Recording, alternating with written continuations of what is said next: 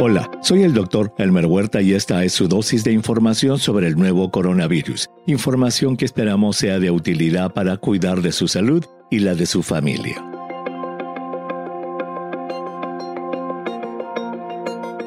Hoy contestaremos algunas preguntas que nos han hecho en nuestra cuenta de Twitter, @Dr. Huerta. Alfredo pregunta: ¿es cierto que si se usa como dosis de refuerzo la misma vacuna de Pfizer con la que completé mi vacunación, produzco menos anticuerpos que si usara otra vacuna como refuerzo? Hola Alfredo, a pesar de que hay algunos estudios que apuntan a aplicar como dosis de refuerzo vacunas de una plataforma diferente a la inyectada inicialmente, las investigaciones continúan. En Estados Unidos, independientemente de las administradas como dosis inicial, se permite usar cualquiera de las 3 vacunas aprobadas como dosis de refuerzo. Elizabeth pregunta: por su temor a la tromboflebitis, mi mamá no se vacunó y tuvo coronavirus grave hace 3 meses. Ahora desea vacunarse y en mi país solo hay disponible Moderna, Sputnik V y AstraZeneca. ¿Cuál sería la más recomendable para ella? Su médico dice que cualquiera. Hola Elizabeth, siento mucho lo que le pasó a tu mamá. Coincido con el médico de ella porque aunque la vacuna de Moderna ha demostrado una alta eficacia, cualquiera de ellas le darán protección contra una enfermedad grave y el peligro de morir. Ingrid pregunta: mi hija tiene 12 años y hace 3 semanas le aplicaron la vacuna Moderna en Honduras, cuando en realidad debieron aplicarle la de Pfizer. ¿Qué debo hacer ahora? Tengo miedo de aplicarle la segunda dosis de Moderna. Hola Ingrid, siento mucho que le hayan puesto una vacuna de Moderna por error a tu hija. Hasta este momento, solo la vacuna de Pfizer, a dosis completa, está aprobada para ser usada en niños mayores de 12 años. La de Moderna, también a dosis completa, está en evaluación por la FDA de Estados Unidos y aún no tiene su licencia de uso de emergencia. Creo que tu niña debe completar su segunda dosis con la vacuna de Pfizer y recuerda que sí es posible combinar estas 2 vacunas. Aymara pregunta: ¿qué tan segura es la vacuna de Pfizer para niños menores de 12 años? He escuchado que se han detectado reacciones graves por haberla administrado. Hola Aymara, por lo que ha dado a conocer el laboratorio Pfizer en su solicitud de uso de emergencia a la FDA de Estados Unidos, la vacuna es eficaz y segura en niños de 5 a 11 años.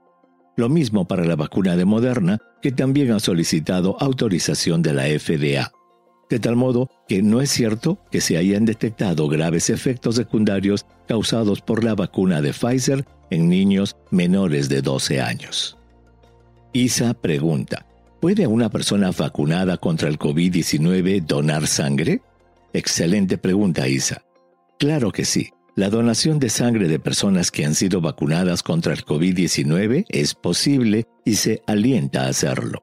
La persona inmunizada con alguna de las vacunas autorizadas puede donar sangre en cualquier momento, siempre que no presenten síntomas y se sientan bien al momento de la donación. Los donantes que recibieron una vacuna COVID-19 viva atenuada, que es aún experimental, o que no saben qué tipo de vacuna recibieron, deben esperar 2 semanas antes de donar sangre. Sandra pregunta: ¿existe alguna razón médica por la cual aún no están permitidas las duchas en los gimnasios? Hola Sandra. La verdad es que si la frecuencia de la infección en la zona geográfica es menos de 10 por cada 100,000 habitantes y la mayoría de la población está completamente vacunada, no hay razón para que las duchas de los gimnasios estén cerradas. Obviamente, a pesar de que no nos gusten, debemos obedecer las ordenanzas locales. Freckles pregunta: mi sobrina se vacunó con la Sputnik V ayer. ¿Con qué otra vacuna puede combinar su segunda dosis para que le permitan entrar a Estados Unidos en diciembre? Hola Freckles.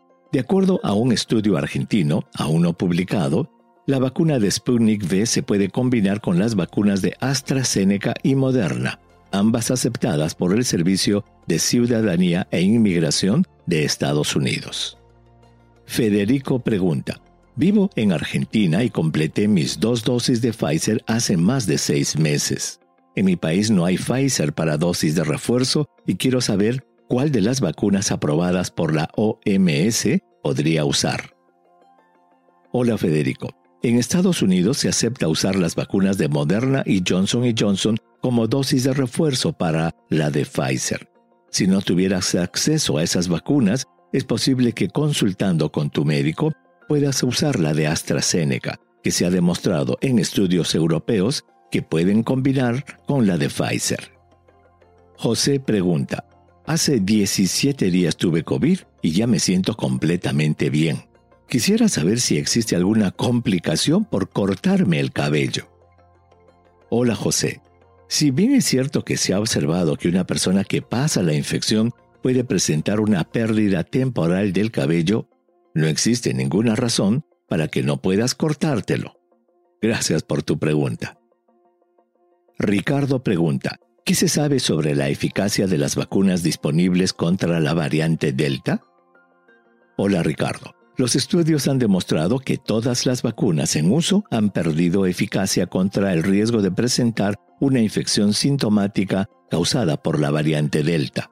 Felizmente, las vacunas no han perdido eficacia contra la enfermedad grave y el peligro de la muerte, por lo que es altamente importante inmunizarse. Por último, no existen vacunas especialmente diseñadas contra la variante Delta. J pregunta, ¿se puede comer huevo antes de aplicarse la vacuna de Sinovac?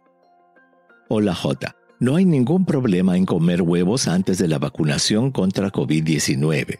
Si haces esta pregunta es porque has escuchado que algunas personas deben tener cuidado al momento de vacunarse y ver si son alérgicas a la clara del huevo.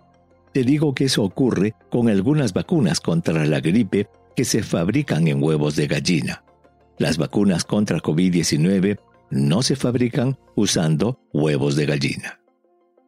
Jen pregunta, ¿existe algún riesgo de vacunar contra COVID-19 a un niño de 8 años con diagnóstico de neurofibromatosis?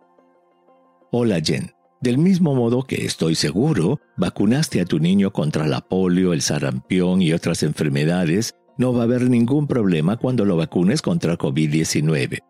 La neurofibromatosis es una condición genética que puede afectar el cerebro y los nervios periféricos de los niños, pero no es contraindicación para vacunarlos.